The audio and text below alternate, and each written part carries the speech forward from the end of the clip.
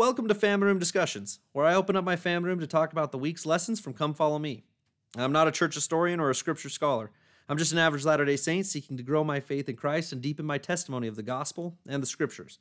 Discussing Come Follow Me with others helps me in my conversion. I hope you'll join in the gospel dialogue by sharing your insights. Without further ado, let's start this family room discussion. Sisters and brothers, family and friends, this is episode 30, following along with the Word of God grew and multiplied. Acts chapters 10 through 15. Yep, I'm behind. It was actually a coworker this week who gave me the accountability talk that I needed to get on track. He reminded me, Josh, a friend from work, reminded me that I do have a podcast and that I enjoy doing it. And so it's important to be timely and relevant. So we're going to get on track. In the introduction, it says, during his mortal ministry, Jesus Christ often challenged people's long-held traditions and beliefs. This didn't stop after he ascended into heaven, as he continued to guide his church by revelation. For example, during Jesus' life, his disciples preached the gospel only to fellow Jews. But soon after the Savior died and Peter became the leader of the church on earth, Jesus Christ revealed to Peter that the time was right for the gospel to be preached to non-Jews. The idea of sharing the gospel with Gentiles doesn't seem surprising today. So what's the lesson in this account for us? Perhaps one lesson is that both the ancient and modern church, a loving Savior, guides his chosen leaders.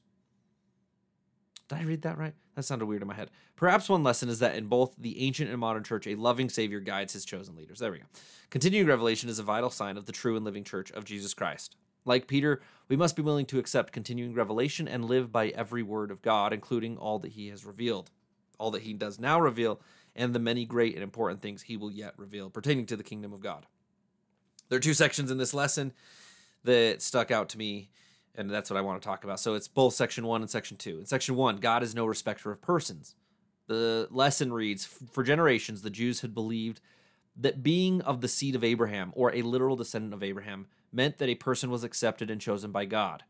They considered anyone else an unclean Gentile who was not accepted by God. In Acts 10, what did the Lord teach Peter about who is accepted with him? Ponder what is meant by the statement, God is no respecter of persons. Why is it important to you to know this truth? Like the Jews who look down on those who were not of the seed of Abraham, do you ever catch yourself making unkind or uninformed assumptions about someone who is different from you? How can you overcome this tendency?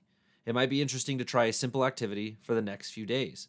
Whenever you interact with someone, try to think to yourself, this person is a child of God. As you do this, what changes do you notice in the way you think about and interact with others?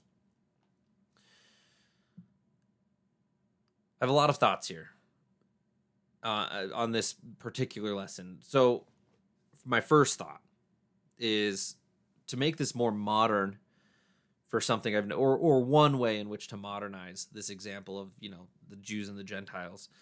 Could be whether you're a pioneer ancestry member or a convert member.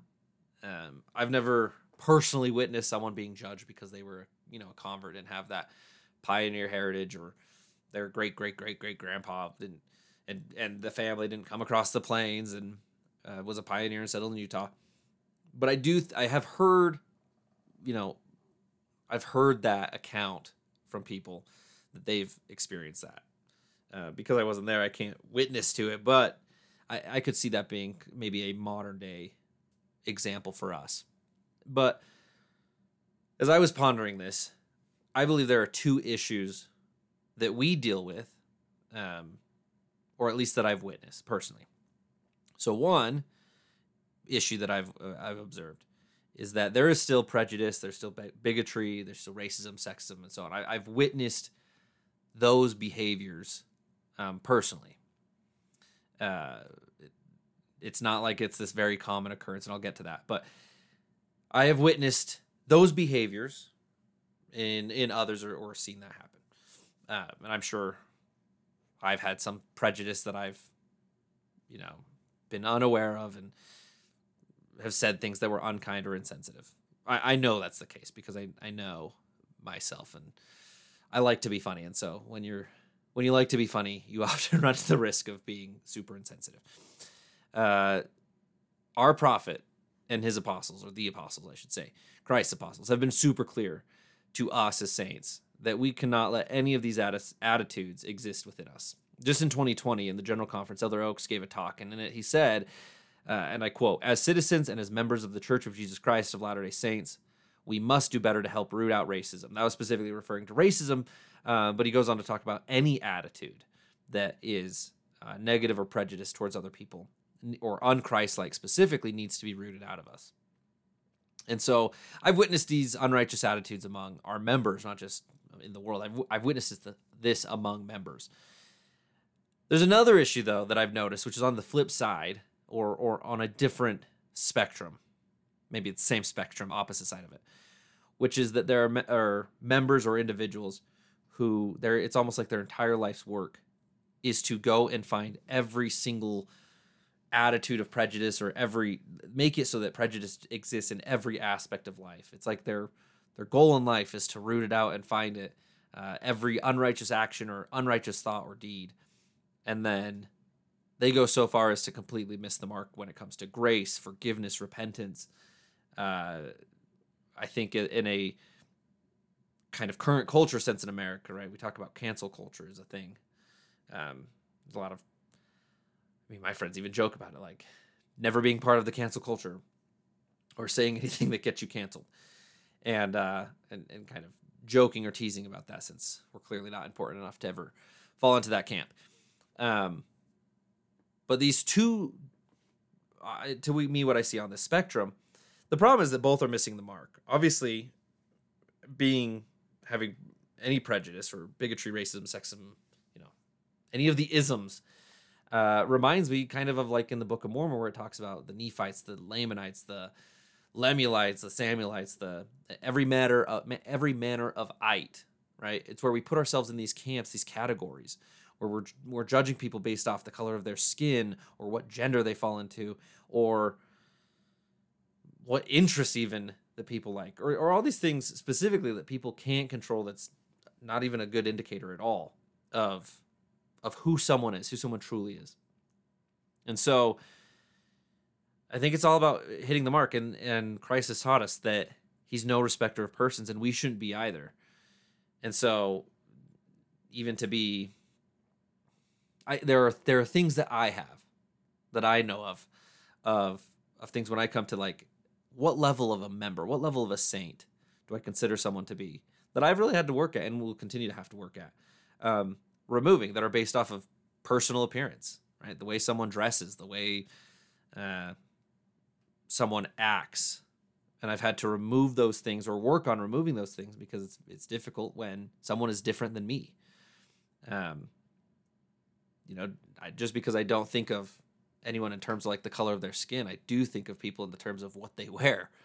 And that could be really bad if you're limiting someone on their, any time that we try to limit someone on their potential as a child of God, we are finding ourselves in Satan's camp.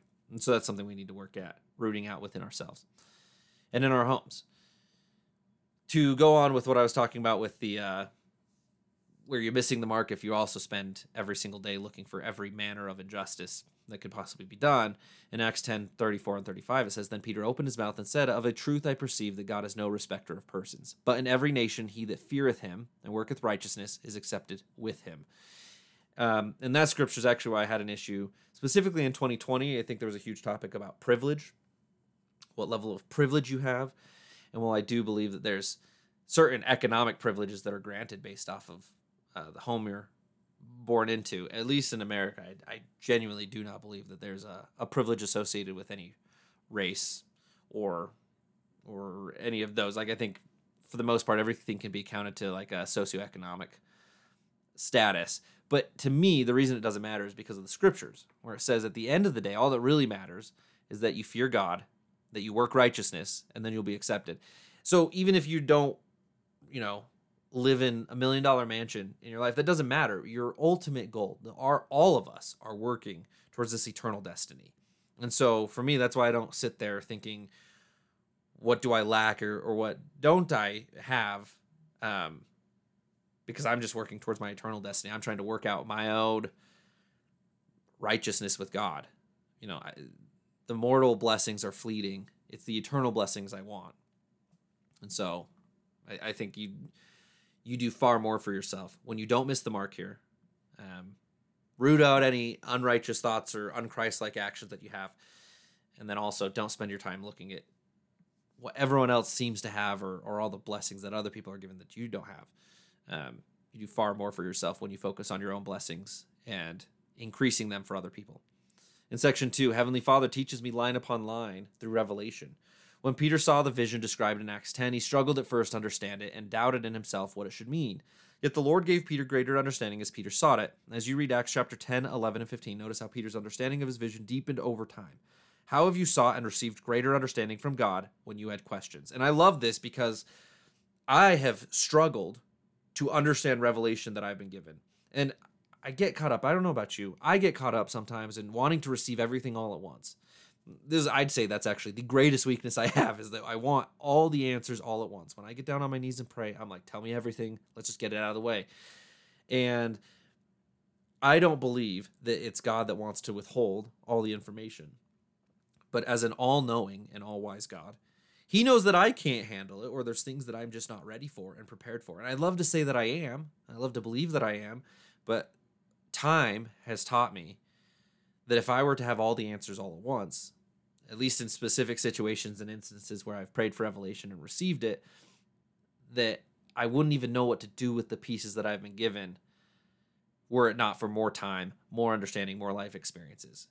I remember right out of college at praying and saying, what's my career? What am I supposed to be doing? Well, I can tell you at now 30 years old that I am still, I feel like I'm only at the beginning of my journey of uncovering this revelation of what it is that God wants me to do. Let's say that God wants me to. Obviously, it's my agency too. It's what I want to do. But I believe there are places that I need to be and people that I need to meet to accomplish the mission that I have here on earth. And a lot of that is being fulfilled through my career. I've had experiences that prove to me I've been where I was supposed to be for specific people at specific times. And so, for me at least, that's something I know to be true. And so, as I've been trying to uncover these pieces, day over day and year after year, I can tell you that I never would have believed I'd be where I'm at right now. Back right when I graduated college, I would have been like, no, I'm not doing that. That doesn't make any sense. And so, it's wisdom to recognize that things will be line upon line. The other lesson that we can learn from Peter is the fact that God puts it on himself to make sure we understand the revelation. He doesn't just say, oh, you didn't get it the first time? Well, that's too bad. I'm not going to explain anymore. And so let's read a couple verses here. Acts 10:15. It says, and the voice spake unto him again the second time, what God hath cleansed, that call not thou common. And then in verse 26 it says, but Peter took him up, saying, stand up. I myself also am a man. No, I've jumped too far. I didn't mean to jump so far. Let's go back to 15. Okay. So comes the second time, and he actually comes back again. God does this revelation, reveals this to Peter a couple times. It's interesting that we have a tendency, I think, to get stuck on commandments. So we get stuck on the policies, the procedures, the way things have been done. And this, I think, is a sticking point for us when it comes to receiving further revelation, is that often there's going to be changes that need to be made that may go against the quote-unquote policy. It'll never go against doctrine. I want to make this very clear. The revelation you receive will never go against the doctrine of the gospel. So if you receive something that goes against that, that's not revelation. That is teachings from Satan. Okay, we learn this in Doctrine and Covenants, where it's the keys of how we understand revelation. However, if there's a policy thing, not a doctrine thing, let's say it's a pattern in your life that you've lived, and you've lived it based, let's say you received revelation that said, I want you to be living in this specific location, right? And you act on that, okay? That doesn't necessarily mean that God's always going to want you to live in that specific location for all of time.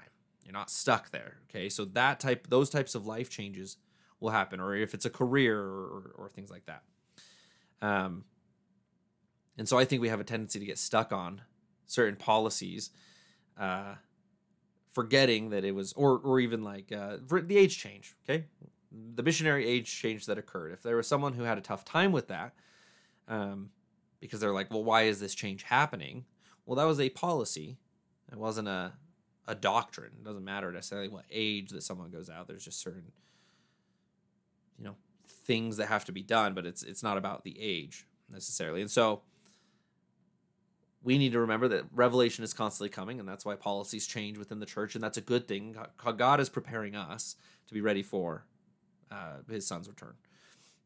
And so this obviously was happening for Peter. So it's an interesting kind of dynamic of what's going on when it comes to the policies in the church here. Obviously, it was opening up to be able to preach the gospel to the Gentiles. In our modern day, we could talk about how there was, for whatever reason, and we talked about this on an episode before, we don't know, but there was a policy within the church at some point about that our black members could not receive the priesthood, and that policy was removed, and now every worthy man is able to be a holder of the Melchizedek priesthood or priesthood in general.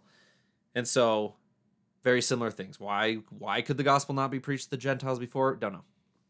Because it was the time that was dictated not to, and then here's the revelation that happened that opens it up. The same thing happened for us in our modern time. This is a pattern. I don't understand the pattern, but it's a pattern that we can look through, and it's happened in the Old Testament. And anyway. And then now back into 26, verse 26 says, "But Peter took him up, saying, 'Stand up, I myself also am a man.'" And I love that Peter recognized that the glory is God's. It's not his. It's not ours. This is a great lesson for leadership, is remembering this, that especially leadership in the church, it's not about you. It's about who you're serving. And always make it about who you're serving, and then you never need to worry. That is the stop. That is the stop to your pride and making sure that Satan doesn't take over. And I've seen great church leaders who have fallen because they have lost sight of that. And then Satan's able to, once they're released from those callings of leadership, able to take that and be like, you're no longer important, which isn't true, because it's not about you being important. It's about God using you as an instrument, a tool in his hands for the time and the duration. And then ideally, you continue to keep up those relationships that you've built even outside of the calling. It shouldn't have been about the calling. It should have been about serving and loving your fellow men. So finally, in Acts 10:33, it says, "Immediately, therefore, I sent to thee, and thou hast well done that thou art come. Now, therefore, are we all here present before God to hear all things that are commanded thee of God." And I love this, that, he prepared, this was, I believe, Cornelius, was his name, was the Roman, I want to say it was Roman centurion.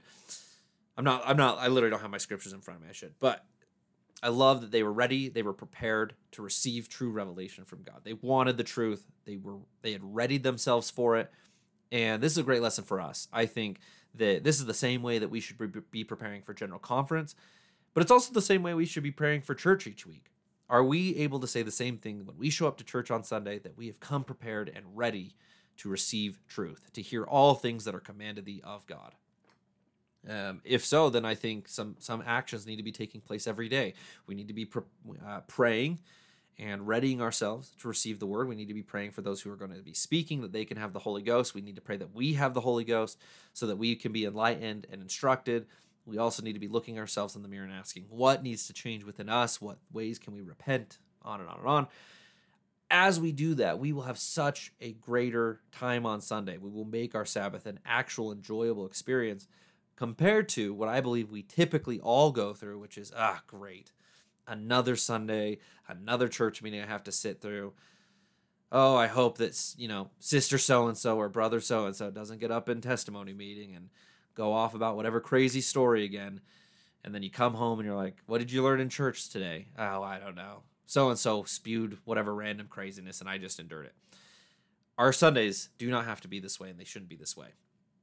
And I do not believe, truly, that it matters who's speaking or whatnot. If we have prepared and prayed for the Holy Ghost and then go in with, all diligence trying to find and listen, that's where we'll make magical experiences for ourselves. That's where we'll connect with the Holy Ghost, because it's not about the who's, it's about connecting with God and connecting with the Holy Ghost. So if we prepare, we'll have the same experience that these Gentiles did as they received the gospel and were all baptized. There's one additional scripture, and then I'll conclude. In Acts chapter 15, verse 39, this we go back to Paul. We're hearing back to his mission. I'm actually going to grab my scriptures for this one to make sure that I have the right spot. Yep. Okay, so Acts chapter 15, and it's a couple verses here. So Paul's been serving a mission. He's been learning, he's been growing, and he's been preaching. It's funny because I'm reading in current time where I'm supposed to be, which is in First Corinthians. So it's funny because I have like future context to this. So all I'm going to say is that Paul in First Corinthians discusses how when he went on his first mission, or what we're kind of reading about here, that he was still a baby missionary, and that he was giving the people milk. You'll probably remember this. He was preaching with milk. He wasn't giving them meat, and that as he grew, then he was able to give meat.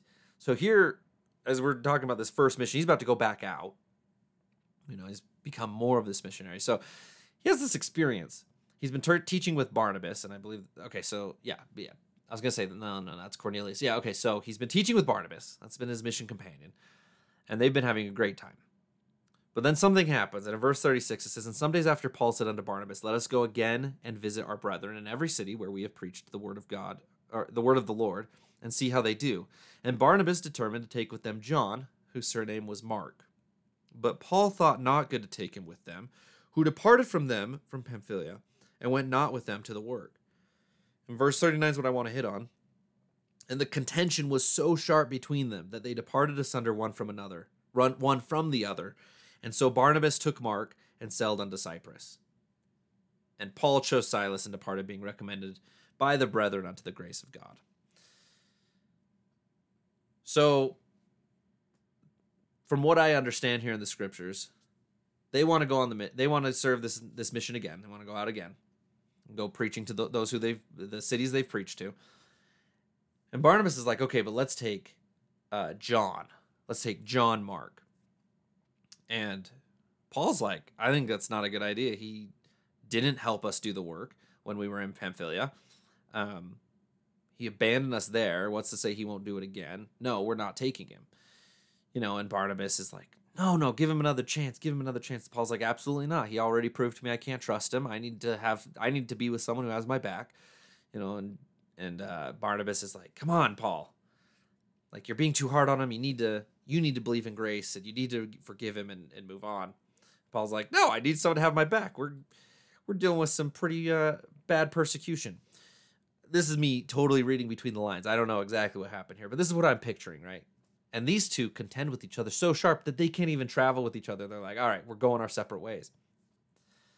That's some serious contention where they're like, all right, we're done. We're moving on. It says that it was so sharp between them that they departed asunder one from another. The lesson that I took away from this is that we cannot let contention separate us from one another. And it happens all the time. Happens in our families. Happens in the church. Happens at work. And in every aspect of life where contention becomes so sharp that we're like, we can't even make it through this. We have been commanded by our prophet to be peacekeepers.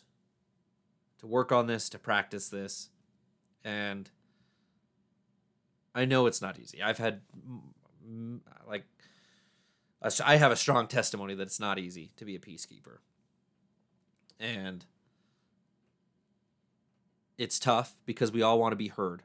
I think the toughest thing when it comes to keeping peace is that every single one of us wants to be heard, wants to be understood, wants to make sure that people understand our perspectives.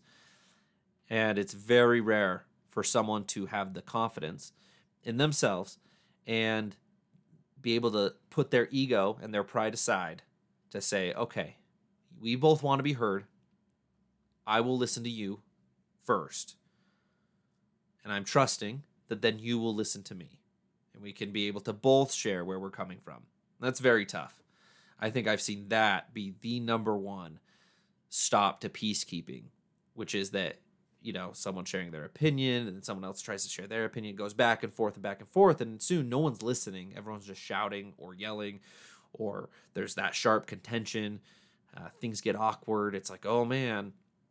And if we were able to, when you can slow things down and say, hold on, whoa, everyone, let's step back.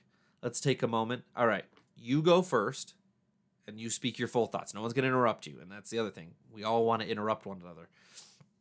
But I have seen great success when I'm able to stop my own pride, when I'm able to stop myself, and I like to move quickly. I like to jump to the conclusion. I'm always like, all right, let's just get through this. Come on.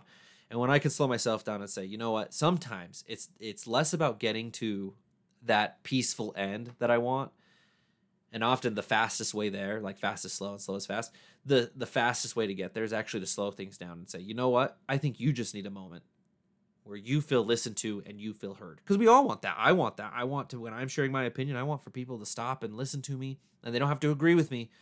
I just want to be heard. And if I want that, then there's a good chance that you want that.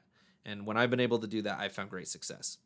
And so as we work on being peacekeepers, as we work on listening to what our prophet has asked and commanded, and be these peacekeepers, as we work on creating Zion in our homes, in our families, in our wards, and in our communities, I think it's one thing to talk about it on Sunday and say, hey, we all need to be doing this. It's another thing when it comes to the practical application. So I would like to share, I believe what could have helped Paul and Barnabas here is, even if they would have disagreed in the end and still decided to go separate ways, I don't believe they needed to let this sharp contention divide them the way it did, or at least what the scriptures appear to make it look like. Because who knows, maybe they did make up later and it was all good. I don't remember reading that thus far. It doesn't mean that we won't get there. And I'm not some master scriptorian who can remember all these things. But I think ultimately our goal should be that we never leave a relationship in a way that it was left sharply divided.